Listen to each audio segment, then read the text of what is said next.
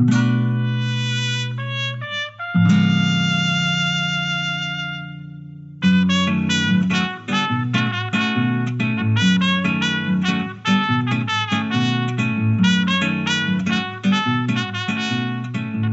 is Jacobin Radio. I'm Susie Wiseman. On today's program, we cover climate change, China, and the coup and resistance in Burma or Myanmar. We begin with eco-socialist writer and activist Richard Smith. On April 23rd, we had Earth Day, and President Biden announced a very ambitious green infrastructure package. At the same time, China has posted an 18.3% growth rate for the first quarter this year, while promising to reach carbon neutrality by 2060 and turning China into an ecological civilization. What does this tell us? Richard Smith, founding member of System Change, Not Climate Change, and author of China's Engine of Environmental Collapse, looks at the environmental costs of China's rapid growth as well as its green claims. We'll get his understanding of this seeming paradox. We then turn to Myanmar or Burma. Spanish journalist Carlos Sardina Galache writes about Burma and Southeast Asia, and he joins us to discuss the full-scale civil conflict underway in Myanmar, steadily escalating since the military coup of February 1st, despite the ferociously repressive violence from the military against the protesters and strike movement, which now threatens economic collapse. We are fortunate to get Carlos's analysis. All this when our program returns in just a moment.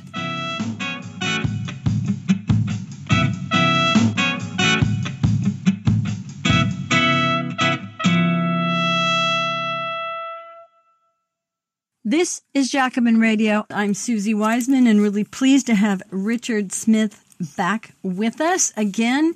He's a founding member of System Change, Not Climate Change, and he's also the author of China's Engine of Environmental Collapse, a new book, relatively new book, and Green Capitalism, The God That Failed. And he's with us to discuss, well, we're going to be talking about climate change, but also China's pollution of air, water, and soil, the way that it's wasting resources and contributing to climate change. And I should just say that, this week we saw Earth Day on April 23rd. And so that means that the coverage of climate change is back in the news. But it isn't just Earth Day. President Biden just announced a very ambitious green infrastructure package. And at the same time, China, in the last couple of weeks, has posted an 18.3% growth rate for the very first quarter of this year. So what does that tell us? Richard Smith, as I mentioned, is the author of China's Engine of Environmental Collapse. And we're going to talk about what that means. So first, welcome, Richard Smith, to Jacobin Radio. Happy to be here. Thank you very much. But I want to begin with the Biden administration, and then we can move into China and start with, their ambitious pledge to cut emissions by 50% by 2030. And even though Biden did not campaign on a Green New Deal, as in so many other areas of his administration, he has surprised us with how much more progressive his proposals are than his campaign indicated. And he has clearly put forward, I guess, the greenest set of proposals we've ever seen by a U.S. administration. So first, how do you evaluate those proposals and his pledge to cut U.S. emissions? Do you think it's possible? I think it's possible to cut some emissions, but the focus in Biden's plan is mostly, there aren't a lot of specifics, but the focus in Biden's plan is mostly on electric cars, electric vehicle charging stations, and so on and so forth. But there are many other areas of the economy that are not really touched by those. The big problem for the U.S. as well as for China is what are called the hard-to-abate industries: steel, cement, aluminum, chemicals, construction. Many of these industries, plastics and pesticide, all kinds of industries that are difficult to abate. It's easy, comparatively easy, to replace fossil fuel power, coal-powered power plants with natural gas, which is less polluting in theory, or with renewable sun and wind plants. But the other industry, the major industries of the economy, are much harder to abate. They're the same problem in China as in the U.S. Shipping, aviation, cement, road transportation, railroads, electronics, textiles, chemicals, plastics, all these, what are collectively known as the hard-to-abate industries. These have no immediate, easy solution like solar power or wind power. And so the problem for those is basically the only way to dramatically curtail pollution from those industries in the short to medium term is to reduce production of those. But Biden's plan does not foresee any of that. Biden's plan is a growth plan. It's for building more infrastructure, more roads, more cement, and so on and so forth. We do need some more infrastructure. That's true, but it depends on what. The fetish of roads and bridges and this kind of stuff, the auto-centered economy, it doesn't have anything in there about high-speed trains or about urban transportation, about very little money for urban transportation. I think it's going to be very tough for him to cut emissions dramatically. You can cut them some, but it's going to be very hard to cut them dramatically, especially in the very short time he has. Because what you would really have to do is start shutting down a lot of industries, and that would mean unemploying people. He'd have to have a jobs program for all of those. And as he's going to shut down the fossil fuel industries, well, there's going to be a lot of resistance to that. One thing that's really interesting in all of that, Richard, is that we're in the midst, hopefully coming to the end, of this pandemic that created an artificial stoppage of the economy. In other words, that it was forced, and then we saw the role of, not just in the United States, but around the world, of the governments and the central banks deciding that because interest rates were low and because the need was vast and it's a matter of life and death, not for the ecology of the planet, but for the survival of humans, that most industry was stopped, not all of it, and most commerce was stopped, and governments coughed up. And one kind of byproduct that came out of this last week during Earth Day was that PP&E and the requirements of safe interactions, such as they were, meant that there was a vastly increased use of plastics. Plastic masks, plastic bags at the stores. You no longer can use your reusable bags if you go to the store and if you have it delivered. Again, lots more plastic. And it turns out now that, people use these masks, paper masks, and then discard them. And they have those loops around the ears that, they're finding in the ocean or are catching up fish, and birds are eating them. And so it's unfortunate nobody thought about that. And on the other hand, you really need to wear the masks. So I just wondered, what your sort of impressions or comments are on that aspect, that in this case, we had to augment our plastic use. Not only augment it, but use more and more disposable plastics. Yeah. I mean, it's all disposable. So I suppose one could design masks like the industrial masks I used to wear that were reusable, but most of the stuff I don't see anyway. But in the end, we have to drastically suppress plastics production, except for emergency things like this. I mean, all the plastic wrappings in the grocery store and all the plastic bags, and it's just all got to go. There's just no way to have a sustainable planet when we're feeding the ocean. We're plasticizing the planet. We breathe plastics. We eat it, we drink it, we breathe it. They're just everywhere. And not to mention the critters in the ocean have to eat this stuff all the time. So there's no way to have, not only is there no way to have a permanently growing economy and have an ecological economy at the same time, there's no way to have it with many particular industries, just all kinds of industries. You just cannot have an infinitely growing aviation industry. You can't have an infinitely growing plastics industry. You cannot have an infinitely growing iPhone industry. You just have to completely reorganize, restructure production to make the products that we do need to be durable, long-lasting, rebuildable, upgradable, and so forth, rather than to be disposed of. We're just disposing of the planet, disposing of humanity. Well, I'm glad you did say, though, in this case, emergency use. And I should just say, people, when you throw away your masks, which are not reusable, at least cut the loop so that if they make their way into the water, they won't trap fish in the midst of the ear loop. In any case, let's, Richard, switch gears just a moment, although it isn't that much of a switch. And that is that, the United States and China are economic rivals for world leadership. So they're rivals in many ways, but economic, but also, as you would contend and everyone else too, they're the leading polluters. So you contend that China's statist economy is driven by different drivers from capitalism. And before we go into sort of the different nature of their polluting claims or their greening claims, I want to just have you lay that out as quickly as possible for our listeners. Okay. Capitalism is motivated by profit. Profit's the driver. It's the engine of economic growth and development. Okay. But China is not a capitalist economy. It's what I call a hybrid bureaucratic collectivist capitalism, or otherwise market Stalinist is one market Stalinism. It's sort of like that. It's a Stalinist, centrally still, for all the marketization of the past decades, it's still mostly a planned economy. Xi Jinping, they got their 5-year plans every 5 years. It's a very systematically developed economy based on the state sector. It has an extensive private economy.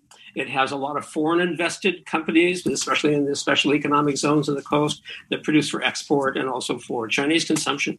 But it's mostly the bulk of the economy, a little more than half is state-owned and state-run. About 30% is the export economy, which is joint venture, and the rest of it is China's private economy. So it's the state economy which was most of interest to me in my book, because it's not only the economy that's the largest, it's not only the largest share, but it's also the economy that's so different from capitalism. Its pattern of pollution and resource consumption is so much different than capitalism. And that was sort of the central takeoff point of my book about I asked, so why is China's pollution problem so massive, so much worse than other large industrial economies? Water, soil, oil pollution are the most grave problems facing China.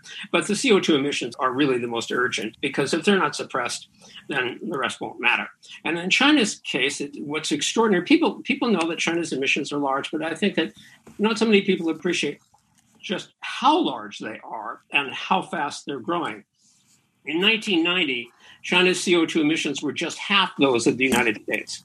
In the next 15 years, they more than doubled, overtaking the U.S. Then in just 12 years, from 2005 to 2017, China's emissions nearly doubled again to more than twice those of the U.S., although China's GDP was only 63% as large as the U.S. in 2017.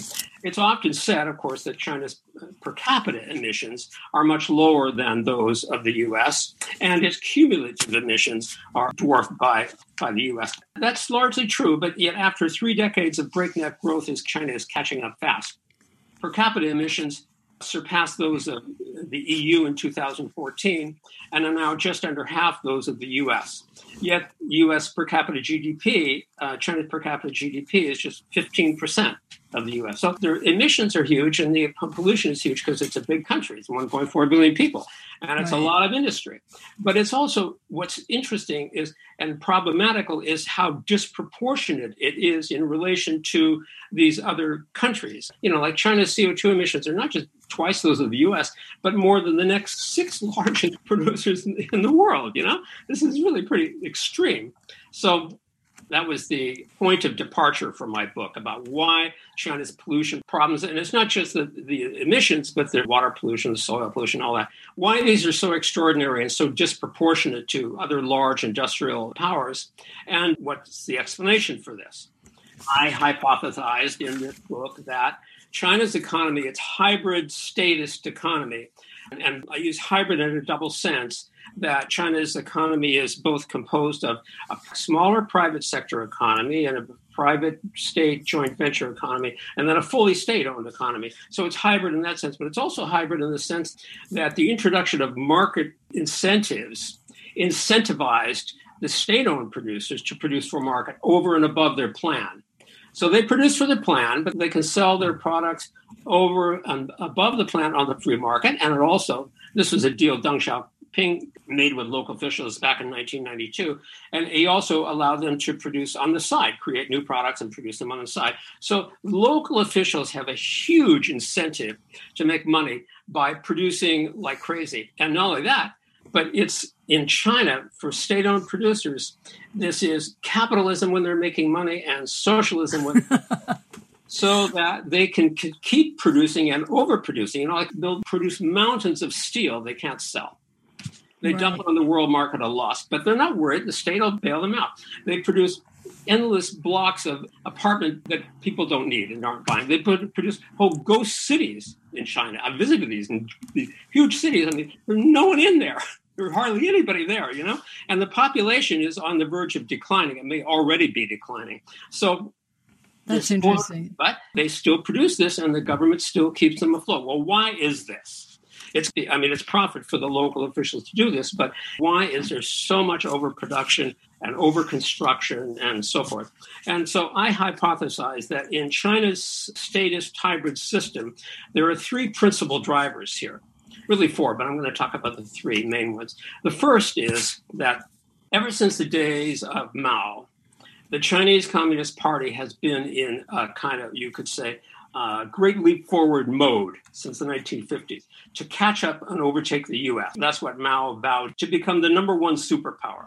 And they did that because they needed to do that because, for one thing, first, Mao was a nationalist. He was looking to restore China's ancient glory. But secondly, and more importantly, as a communist state economy in a world capitalist market and world imperialism, they saw, like Khrushchev and Stalin before them, Mao, Deng, and Xi have seen that the only security they can have in a world imperialist system is for them to be number one, to catch up, to be the leading technology power, to be the leading military power eventually, to at least have parity, if not superiority, to the United States. And so that is the main driver of the Chinese economy. That's why the state restricts so much foreign investment. They limit it to certain areas, consumer goods, or cars, this sort of thing. But foreign investors are barred from all the commanding heights of China's economy because they want to monopolize those and build those national champions to lead China and to eventually to dominate the world economy. So that's the first thing. The second thing, which is also different from capitalism, is that the Chinese Communist Party must seek to maximize employment, create jobs for everyone. And it's not because they're socialists, and it's far from that. It's because they're afraid of the workers and they want to keep them busy. And so they need to create jobs for them. They don't want them standing around collecting unemployment and they don't have work. What they want to do is keep them working. So they keep them working, even if that means creating a lot of essentially make-work jobs. Let's build a new high-speed railway out to some province where hardly anybody lives, or let's build another dam, or let's build another skyscraper. Dozens of skyscrapers go up and they're mostly unoccupied, but they want to keep people building and so forth, also for the glory of the Communist Party. They build the cities and then they keep building the cities. And this chapter, there was a very interesting discussion, not from me, but from another guy, about how the local mayors find it in their interest to build new apartment buildings and then 10 years later, tear them all down and build new ones all over again on the same piece of land. It's so crazy, but this goes on in Shanghai. I've seen it. So they need to maximize employment, and that means that has consequences. It means putting people to work in permanent make-work projects that produce a lot of stuff people don't need. Okay, that's the second driver. The third driver is consumerism. And that is that since 1989, since the Tiananmen uprising, the Communist Party decided, they made a big decision after a struggle over 2 or 3 years. By 1992, they decided we have to create a mass consumer economy like the West in order to get people's minds off politics. So they budgeted in the 5-year plans all kinds of new consumer goods. Automobiles were the big thing in the 1990s, and then aviation, and eventually the internet, and all kinds of consumer goods, and IKEA stores, and this kind of stuff. So you have a huge increase in consumer goods production in the 1990s and forward. And of course, needless to say, the Chinese were due for after centuries of poverty and decades of Maoist austerity, they were due for some creature comforts, So they got those. But the system can't stop with that. They have to keep generating new fads and new means for people to keep them occupied. It's just constant production of consumerism. So that's the third driver. The fourth driver I won't discuss much now, but I have a whole chapter on this, which is corruption as a driver of overproduction and overconsumption. It's just really, really interesting material. So I'll stop there with that. But those are the main drivers of the economy. And that's what's different from capitalism, which is simply profit maximization. It's really interesting. As you were speaking, I was thinking, when I was studying the Soviet Union, which I've been a long time student of, there was one friend of mine who was writing a thesis during the height of the Brezhnev era on the convergence of the two systems. And I thought, well, no. And, as it turned out, he was right in the worst aspect, because what you've seen now with the demise or the disintegration of the Soviet Union and this new form that's existed is that each side is borrowing the other's worst aspects. So bureaucracy and this unbridled competition for growth, as you say, but also corruption as a big driver. And I think all of this is fascinating. But the worst of both worlds. Yeah, exactly. The worst of both worlds. And we're all suffering for it everywhere. But what I wanted to do, Richard, is to go, there was a recent exchange in Monthly Review between the editors of Monthly Review and between you and Simon Pirani.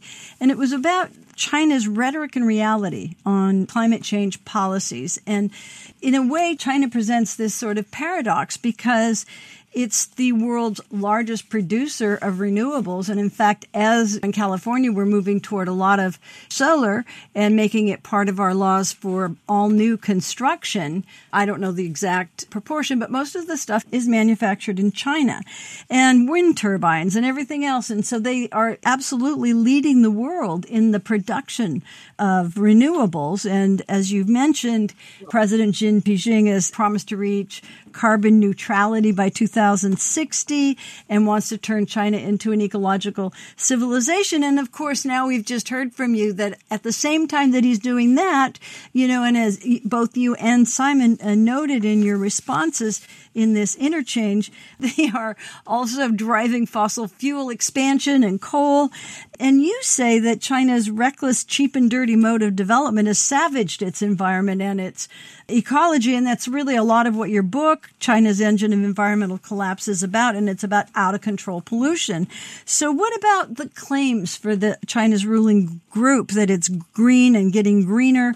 And how does the model of growth that you've just very succinctly outlined and made it very clear, and the resulting pollution of it, and you said that the difference with capitalism is one's for profit and the other one's for glory and for consumers and keeping the workers under check. But what more can you say about these competing ideas, all within their policy?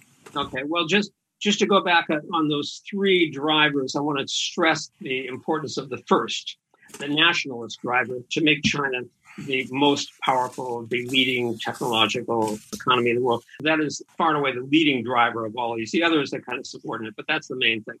But they have a problem here, which is that you're right. See, China presents a climate crisis paradox. On the one hand, it's the largest producer of photovoltaic panels and wind turbines, too, although they don't lead in wind turbines. They do lead in solar panels, but not in turbines. It leads the world in installed capacity of both, and she's promised to reach carbon neutrality by 2060. And he wants to make China an ecological civilization and so forth. And then speaking to the UN in September, he called on countries to achieve a green recovery of the world economy in the post-COVID era. Yet, instead of prioritizing that green recovery, he's developing fossil fuels as fast, if not faster, than renewables. So how do we explain that? And I think the explanation is that he needs the power. He needs the electricity. He needs all of the growth he can. His program is not to transition from coal and oil and natural gas. He's importing massive quantities of natural gas. He's the leading natural gas importer in the world, and they're trying to develop their own natural gas capacity and fracking and so forth like that. They're also the leading oil importer and so forth because, they've created these industries that consume oil, like cars. This is a really dumb industry created. In some Western economies, they're trying to get rid of cars and get them out of the cities. Not China. They're trying to increase the cars. That they are the biggest car market in the world, the biggest producer of cars in just like a couple of decades and so forth. But they needed these like a hole in the head. When I was in China in the early 1990s, the fastest way to get across Beijing was on a bicycle.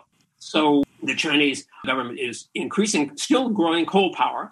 They built like 88 gigawatts of new coal-fired power plants last year. And yet, on Thursday, at his conference with Biden and the other leaders on the climate conference, Xi Jinping said he wants to cap coal-fired power by 2025, in 5 years. Well, tell me, who builds coal-fired power plants to last 5 years? There's hundreds of them under construction right now. Those are not going to be shut down in 5 years. So this is the problem. He needs that power. He needs all the electricity he can produce to support his nationalist industrialist program, and also to support his consumer industries, and also to keep people in jobs. So the upshot is that he's building all of the above, as Obama might put it. That's what he's doing. He's building renewables, but he's also building fossil fuel, because I have an interesting discussion in my book about the fossil fuel versus renewable interest. It's the political economy of the bureaucracy. China is a highly compartmentalized Stalinist economy in which local officials find it in their interest to be self-sufficient as far as possible. And so you have this situation where most of the renewable energy in China is produced in the west of the country, and then in the north of the country, out in Xinjiang and Tibet and the provinces out away from the coastal areas where the wind blows and the sun shines and there's less smog and so forth. So those are where the renewable energy plants, the solar and wind plants, are concentrated. But it's also where the big rivers are and the dams and so forth coming down off the Tibetan highlands. And so the problem is, they needed to get that electricity to the coastal cities, that use most of the electricity, right? So they built this whole network of ultra high voltage power lines. They put them in connection with the east. And then they found that the local officials said, no, thanks. We don't actually really want that power. We want our own local coal-fired power plants. Why is that? Well, they don't want to be dependent on renewable energy, which is intermittent, and the prices can vary, and it's it's way to hell and gone out there, hundreds of thousands of miles away. So they don't want to be dependent on these foreign producers of energy, so to speak, because they're not their local provinces. And so you find that all over China, local officials prefer to have their own local power plants. Even particular factories will have their own power plants. And they're mostly coal-fired power, because that's what China mostly has. It doesn't have a lot of oil. It's got a lot of coal. So that's what they do. So ironically, they built a lot of this stuff and it goes unused. They build huge solar power plants that are not connected to the grid, or if they are connected to the grid, they're not selling the power. They're not able to sell it because the local officials in the East Coast don't want it. So that's been a huge problem for them. And that problem is specifically due to the relationship, the intra-bureaucratic relations of bureaucratic collectivism, the compartmentalization of the economy, the lack of a national grid or a national market for electricity exchange. That just doesn't happen there. They're like Texas. Like every province is like Texas, This is really interesting, Richard, and we don't have the time to go into absolutely everything, but you've kind of answered the questions that I wanted to ask. Given that it's, an authoritarian and bureaucratic system of rule, you'd think that they would be able to just commandeer industry everywhere and say, we have to switch to renewables. And you're arguing that they're more or less abandoning this road to renewables, or maybe just not in a rhetorical way in order to be the leading green power. But on the other hand, if they wanted to, could they simply say to the coal industry, you have to shut down or find a better way to do this that doesn't pollute? And you've just talked about the competition between various regions, so maybe that answers it. But can you sort of explain that aspect? Oh, no, that's a fascinating aspect, too, because the problem is that, I quote this guy in this article I wrote on Xi Jinping. I quote this historian, Adam Tooze, he's at Columbia, and he has this great quote. He says, well, it's precisely because the Communist Party regime is bent on shaping the next century that its leaders take the climate change seriously. In the calculus of the regime, Yangtze River floods are like Hong Kong protesters, a threat to its grip on power. The future of Beijing's authoritarian China dream looks far more uncertain in a world of runaway global warming. Therefore, he says, no other state, rich or poor, can match the authoritarian capacity of the Chinese regime to repress dissent among domestic losers in the transition. Well, what I argued is that despite Xi's intentions, he cannot make China carbon neutral because there are three real. The fact is, those so-called losers, those lower level officials out there, are not losers. They're not employees. He can't fire them. They're not, of course, he arrests and jails lots of corrupt officials every year, but that's not they're trivial numbers compared to the whole system. 90 million Communist Party members, They can resist his demands to stop building coal-fired power plants because they have their good little thing going there. They're producing their goods and they're selling their power. They want the coal-fired power too, because that's part of their local GDP. And so they have the ability to resist because they're members of the same Communist Party as Xi Jinping.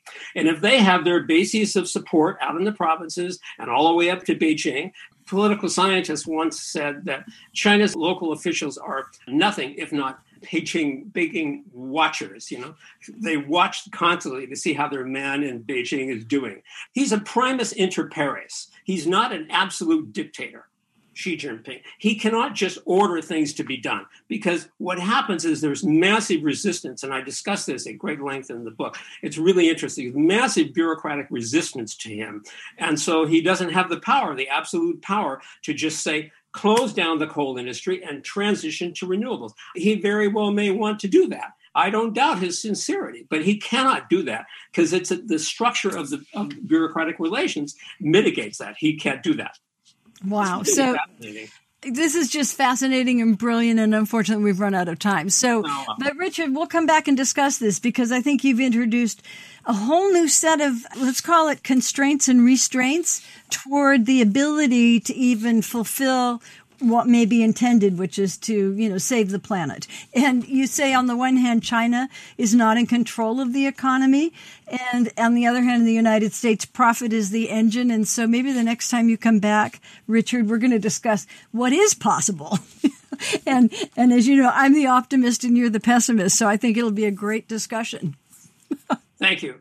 Thank you so much. And just to the listeners, Richard is a founding member of System Change, Not Climate Change, and he's the author of the book that we've been discussing in relation to all of this, and that's called China's Engine of Environmental Collapse, and that came out in 2020, Pluto Press, right? Yeah. Well. And then the book before that is Green Capitalism, The God That Failed. So you've had the expert here, and I want to thank you so much, Richard, for joining us today. Thanks, Susie. It was a lot of fun. Thank you.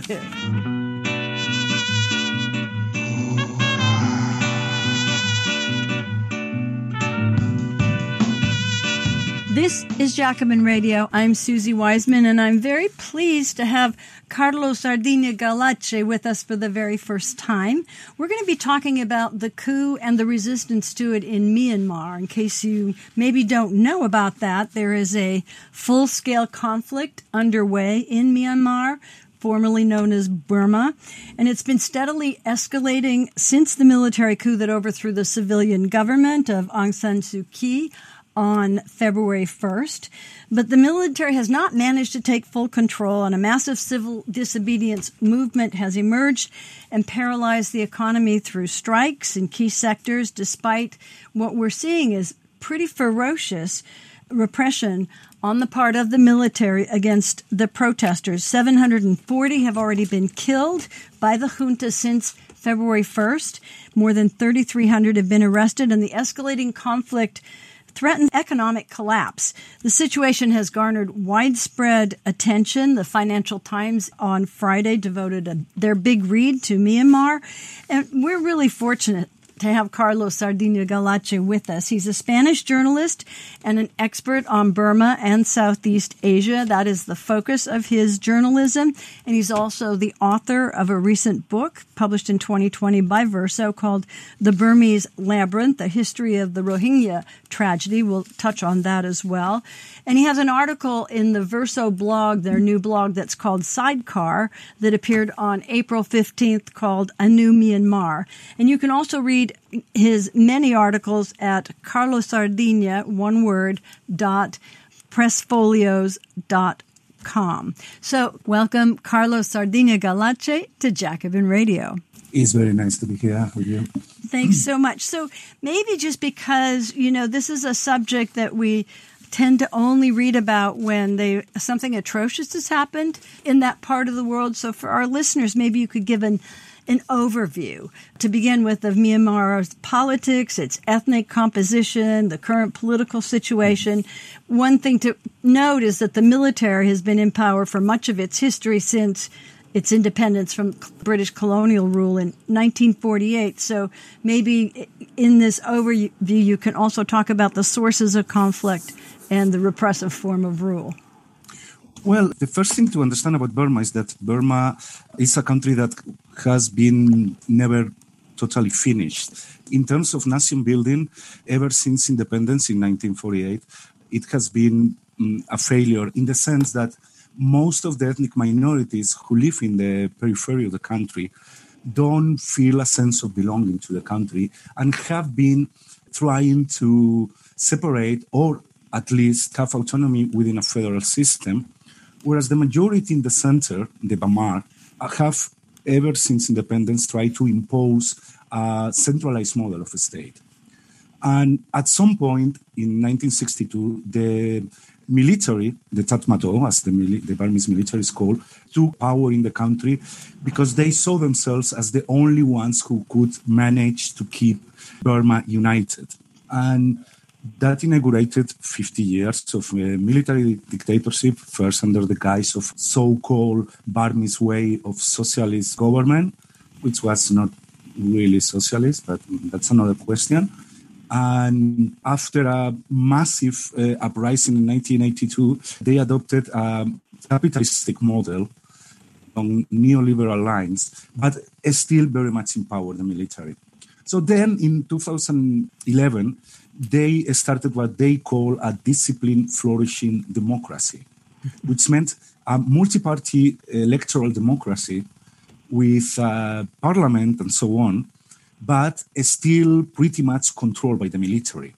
The military kept control over 3 key ministries and 25% of the parliament, and basically complete autonomy from the civilian government.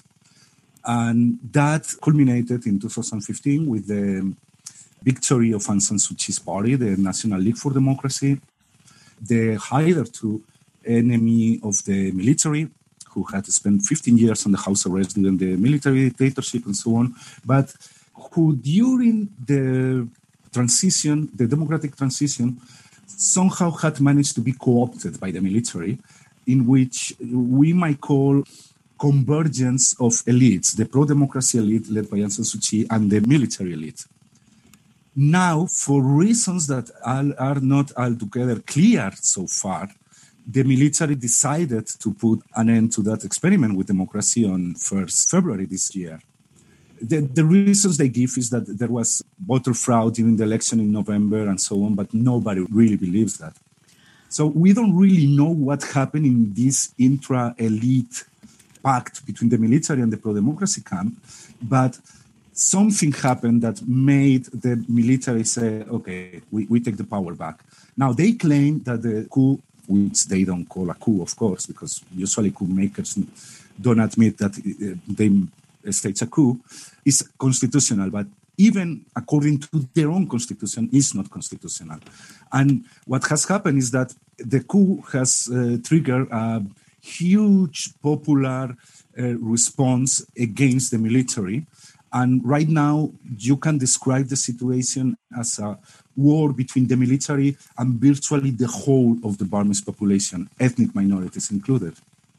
Wow. So I want to sort of go through all of what you've just said in a little bit more detail. But, you know, one of the things that many, like even in the Financial Times, they say that the headline is Myanmar on the road to becoming a failed state? And you argue that it's never been a functioning state. And you just sort of gave this overview.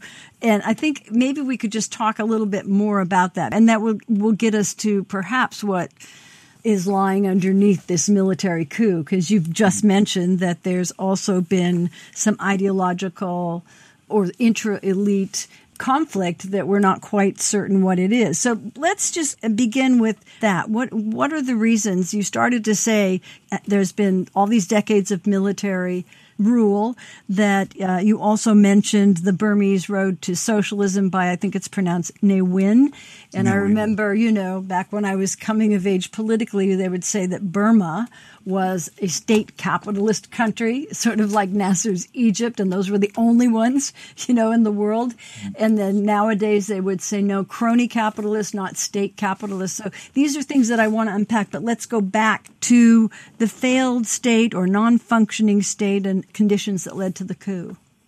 Yeah, when I say that it's a failed state already, it's not a failed state in the sense that it's a complete chaos. But what I mean is that the military, the government, ever since independence, hasn't managed to control the whole of the Burmese territory. Because several guerrillas from the ethnic minorities have established their own parastates along the borders with China, and mostly with China and with Thailand.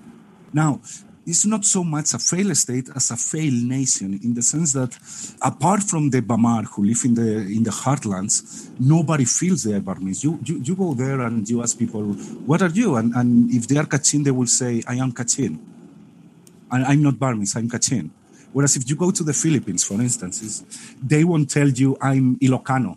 They will tell you I'm Filipino, and secondly, I'm Ilocano. But in Myanmar, that's not the case, because the project of nation building was a Bamar project from the beginning. And this is one thing I want to make clear. In this project, the pro-democracy camp led by Aung San Suu Kyi and the military are more or less on the same page. There are no essential differences between them on that. Both want a centralized state in which the ethnic minorities are going to have very little autonomy. So the reasons for the coup must be found somewhere else. And in my opinion, they are not ideological, because when it matters in Burma, in the ideological issues that matter, basically Aung San Suu Kyi and the military are in agreement. The main difference is who should have power, not what to do with this power, so to say. I'd like you to elaborate a little bit. I mean, maybe for the listeners, too, they don't even know, is there a difference between calling the country Myanmar and calling it Burma? What's the background of that?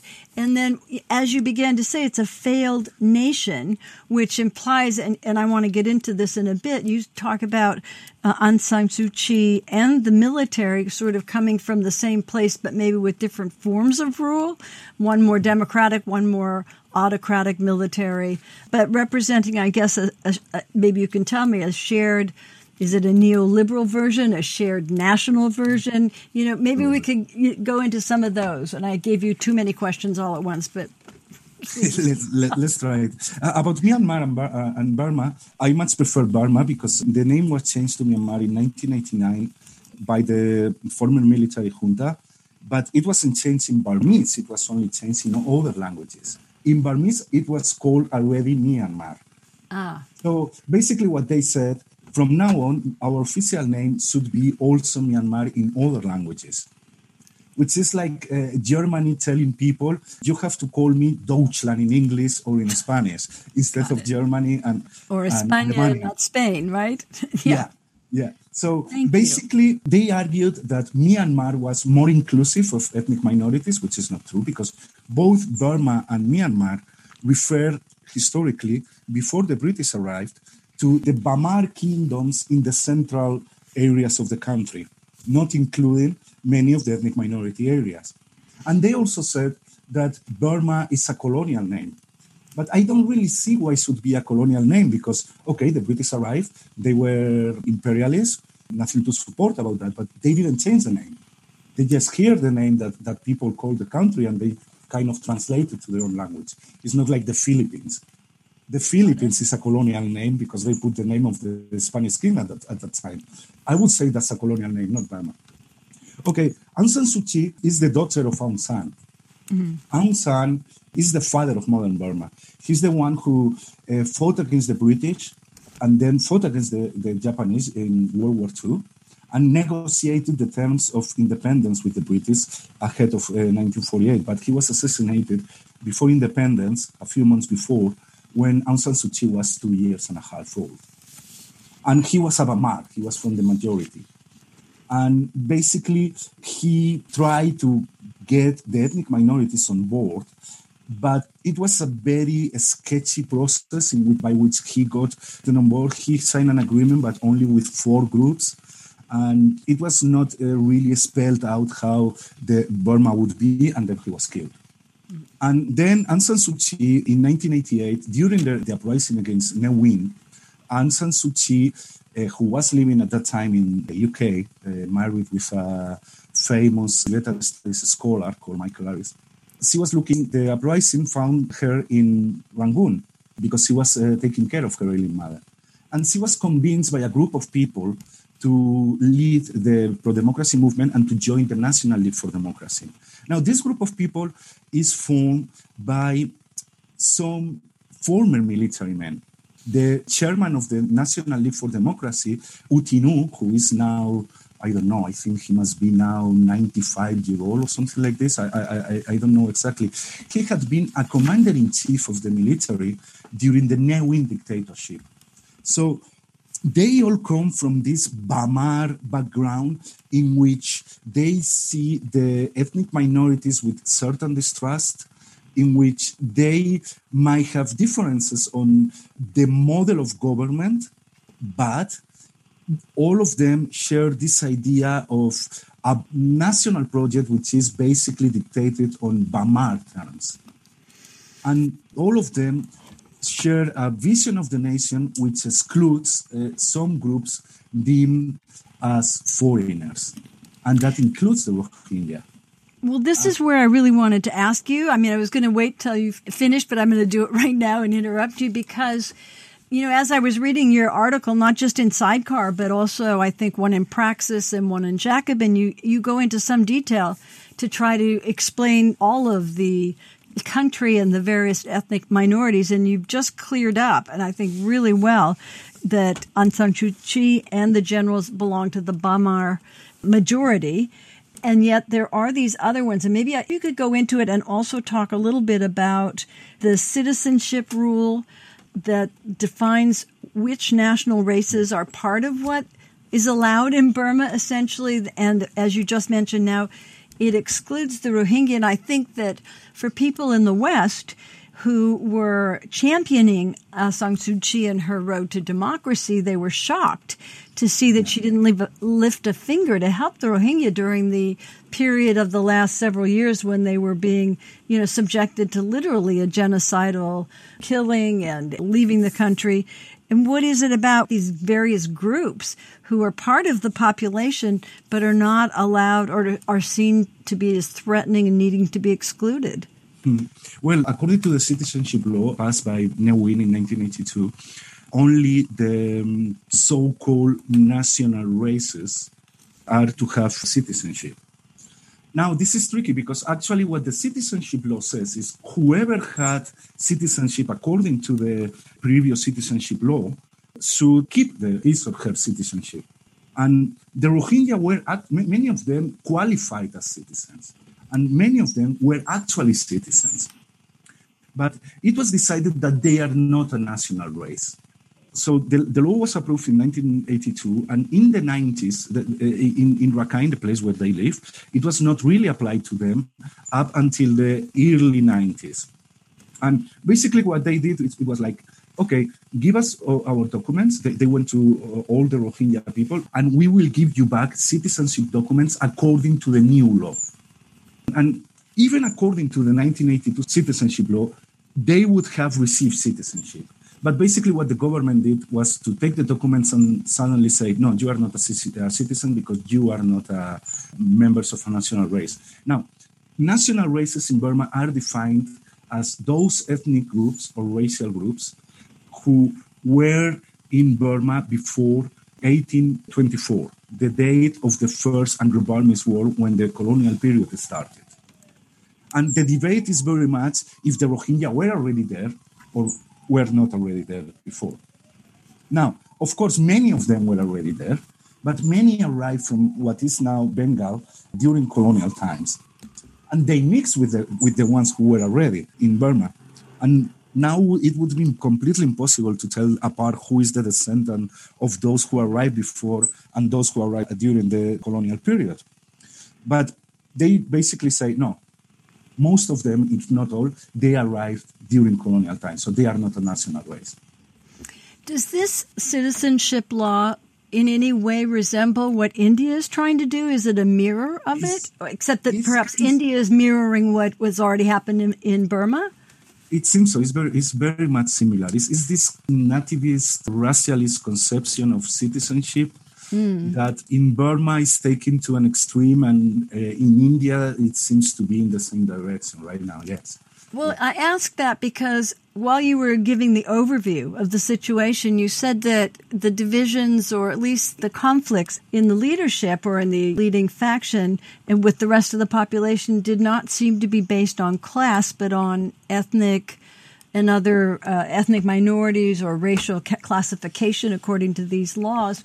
And yet we're reading about, in terms, and this will help us move into what's actually happening on the ground right now, that there are strikes in key sectors, and that, and I wonder, like, in terms of the rule of both Aung San Suu Kyi and the generals, you mentioned it had this neoliberal model of progress. So is there more of a class aspect that's being disguised? I guess I'm not being super clear, but I think maybe you could help by helping us understand the sort of economic model or the political economy that is operating. Well, basically, you have an economy that during the dictatorship, mostly controlled by the military, during the Ne era, in a kind of pseudo-socialist system or state capitalism, and in the military junta, the SLORC SPDC period from 1988 to 2011, in a purely capitalist system. Now, what they wanted to do was to open the market and to create a neoliberal model during the military junta, but it never took off because of the sanctions imposed by Western countries. And instead of that, what happened was this kind of crony capitalism in which the military controls, through two big conglomerates, a great part of the economy. And then you have a group of very, very rich cronies who made their fortunes through their contacts with the military and who also have a big slice of the pie. Now, you can say that this neoliberal model took off during the transition after 2011. But at the same time, it took off a very vibrant group of trade unions that took advantage of the new political liberalization. And Aung San Suu Kyi was not sympathetic to them. Aung San Suu Kyi was never supportive of this kind of mass movements, trade unions, and so on. Because basically what she wanted to do is to assuage and to deal with the military in this kind of intra-elite rapprochement between the pro-democracy forces and the military. And you know, mass movements are unpredictable. Mass movements are not easy to control. So she was very reluctant to let this grow. And basically, she also approached the cronies and she was like admonishing them to be moral. You have gotten your riches through your dealings with a dictatorship, but I believe that everybody has a second chance and now you should use your riches to be good and blah, blah, blah, blah, blah. But not increasing taxes or control over fortunes or anything like that. No redistributive policies whatsoever, nothing of the sort. So that's what leads me to say that the difference between Aung San Suu Kyi and the military is not ideological. Because both have very much the same model. Both are neoliberal conservatives. And I would say that perhaps Aung San Suu Kyi, the closest to Aung San Suu Kyi is Margaret Thatcher or something like that. Wow. Okay. That makes it much more clear. Okay, moralistic, but free market and so on and so forth. But the military didn't want to share power with her. The ultimate question was, who is on the top? Is the military over the civilian government or is the civilian government over the military? And that was the conflict between them. And at some point, the military decided, we take power again. This is really incredibly interesting. And so, given the situation right now, this takes us right up to the present. And I think the world was shocked that there was this level of resistance and a social movement that somehow came together and maybe was already there.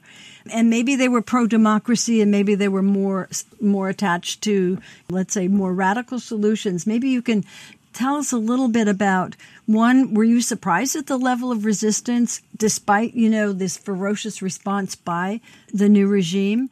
And do you think they miscalculated when they took power, thinking they could just easily shove Aung San Suu Kyi out of the way and they'd go back to what they used to have? I really think there is a lot of debate about this, and other people would tell you something completely different. But I think they really miscalculated. I think they didn't prepare the coup long in advance. There are some people saying, no, the coup was prepared for 2 years. I really don't think so, because if they wanted to prepare the coup and make it acceptable to at least significant sectors of the population, they would have created over time a situation of crisis in which it would have made sense for some people to accept a military takeover. But the excuse, electoral fraud, nobody believes that anyway. I was a little bit surprised by the popular response, but not so much. The thing is that people really hate the military environment. Really, really hate the military. I have lived a coup in Thailand in 2014. I was in Thailand where the military took over. And I remember that Thai society was quite polarized. Let's say 50% supported the coup, 50% were against the coup. I don't know if it's exactly 50%, but you have large sectors of the population, conservative, royalist sectors, who supported the coup. Nothing of the sort has happened in Burma. Nobody supports the coup outside the military, because the military doesn't have ideological legitimacy in the eyes of the Burmese population. And over the years, I have, talking with many Burmese people, nobody really likes the military. The only time they like them was when they attacked the Rohingya in 2017, because the Rohingya are seen as a threat by many in Burma. That's pretty shocking. Yeah, go ahead. That was pretty shocking, yeah. Yeah. So what happened is that during the liberalization process, there was a modicum of political liberty that many people didn't know before. There was access to internet that people didn't have up until 2012. And that's important. And, communications and so on. And there was the trade unions. So I think that most in the middle class were actually depoliticized. Like, they were happy with having Aung San Suu Kyi in power and trusting Aung San Suu Kyi to deal with the military. And whatever Aung San Suu Kyi did wrong, they could always put the blame on the military. She's under a system which she doesn't have much room to maneuver. But once they took Aung San Suu Kyi from them, they fought against them. And these trade unions that I mentioned before, which are at the forefront of most of the protests, very well organized. They had staged strikes for the last 10 years, demanding better working conditions and so on. And now they have used these organizational skills and these networks to organize against the coup and the military. And there is no wonder that the repression in big cities like Yangon or Rangoon is especially bloody in the working class areas. It's in the working class areas where the military and the police are killing more people, because it's the people who are in the barricades opposing the rule most forcefully. And they are people who have nothing to lose, who don't really have nothing to lose. They have closed economy and they want to win. And the middle class, especially the younger generation, they have lived for 10 years with certain liberties, with certain freedoms, and now they don't want to renounce to that and go back to the military dictatorship that maybe they don't know, but they have heard so much. So everybody is united. And then you have the minorities who are also against the coup and who have suffered the violence of the military for decades, almost on a daily basis. And they are all joining together. And one of the most encouraging things that I'm seeing is that in social media and talking with friends is that a lot of Bamar people in the heartlands of the country who until 2 or 3 months ago didn't have any idea or didn't want to think about the wars that were going on in the ethnic areas between the armed groups and the military, now are showing a newfound solidarity with the ethnic minorities, with the plight of the ethnic minorities, even including the Rohingya in some cases. So right now, it seems that the ethnic minorities and the Bamar are quite united, I would say even for the first time in history, against a common enemy who happens to be the military.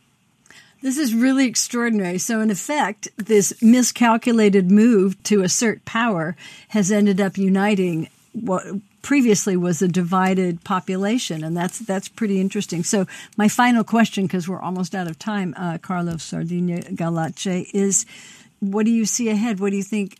It's very hard to, look into the crystal ball, but you've been looking for a long time at this area. So what do you think may happen? I really don't know. I'm very reluctant to make predictions because actually ahead of the coup, I was one of many people who were saying, no, there's not going to be a coup. And then there was a coup. So virtually nobody saw it coming until maybe 2 or 3 days before the actual coup took place. I think we are going to witness a very long, protracted and bloody conflict. The military is not going to be bad. It has no reason to be bad. The military is ruthless and relentless. And the more they commit crimes, the more they are going to stay in their position and the more inflexible they are going to be. And the population, for what I'm seeing, is seeing this struggle as a struggle for life or death. So right now, I think the only hope is that all the ethnic armed groups, and there are conversations for that, the creation of a federal army, unite in a common front that attacks the military at the same time. So if the military has the civil disobedience movement in the streets of Burma's headland, and all or most of the armed groups in the peripheries attacking at the same time, the Burmese military is going to get into real trouble to manage to defeat all these enemies coming from all sides. But I think this is going to be very long and very violent. Well, I want to thank you for your candor and your clarity, Carlos Sardina Galache. I think you've more than, illuminated what the problems are and have not tried to make light, of what lies ahead. And I hope that we can have you back as this unfolds to see, further what's going on in Myanmar or Burma. Thank you so much. And I just want to let the listeners know you can see Carlos's article on newleftreview.org website, where you can find their new blog called Sidecar. It's really quite extraordinary, very well written and beautifully presented.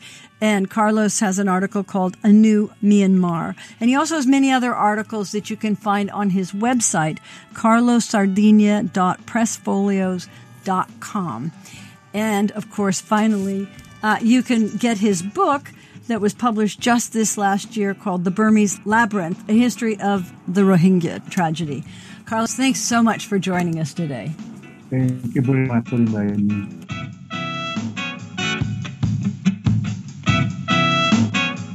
Thanks for listening. I'm your host, Susie Wiseman. This is Jacobin Radio. Thanks to producer and director Alan Minsky and to Jacobin Radio's Micah Utrecht. Bhaskar Sunkara is the founder and editor of Jacobin Magazine, and special thanks to Robert Brenner, and thanks to you for listening. I'm Susie Wiseman.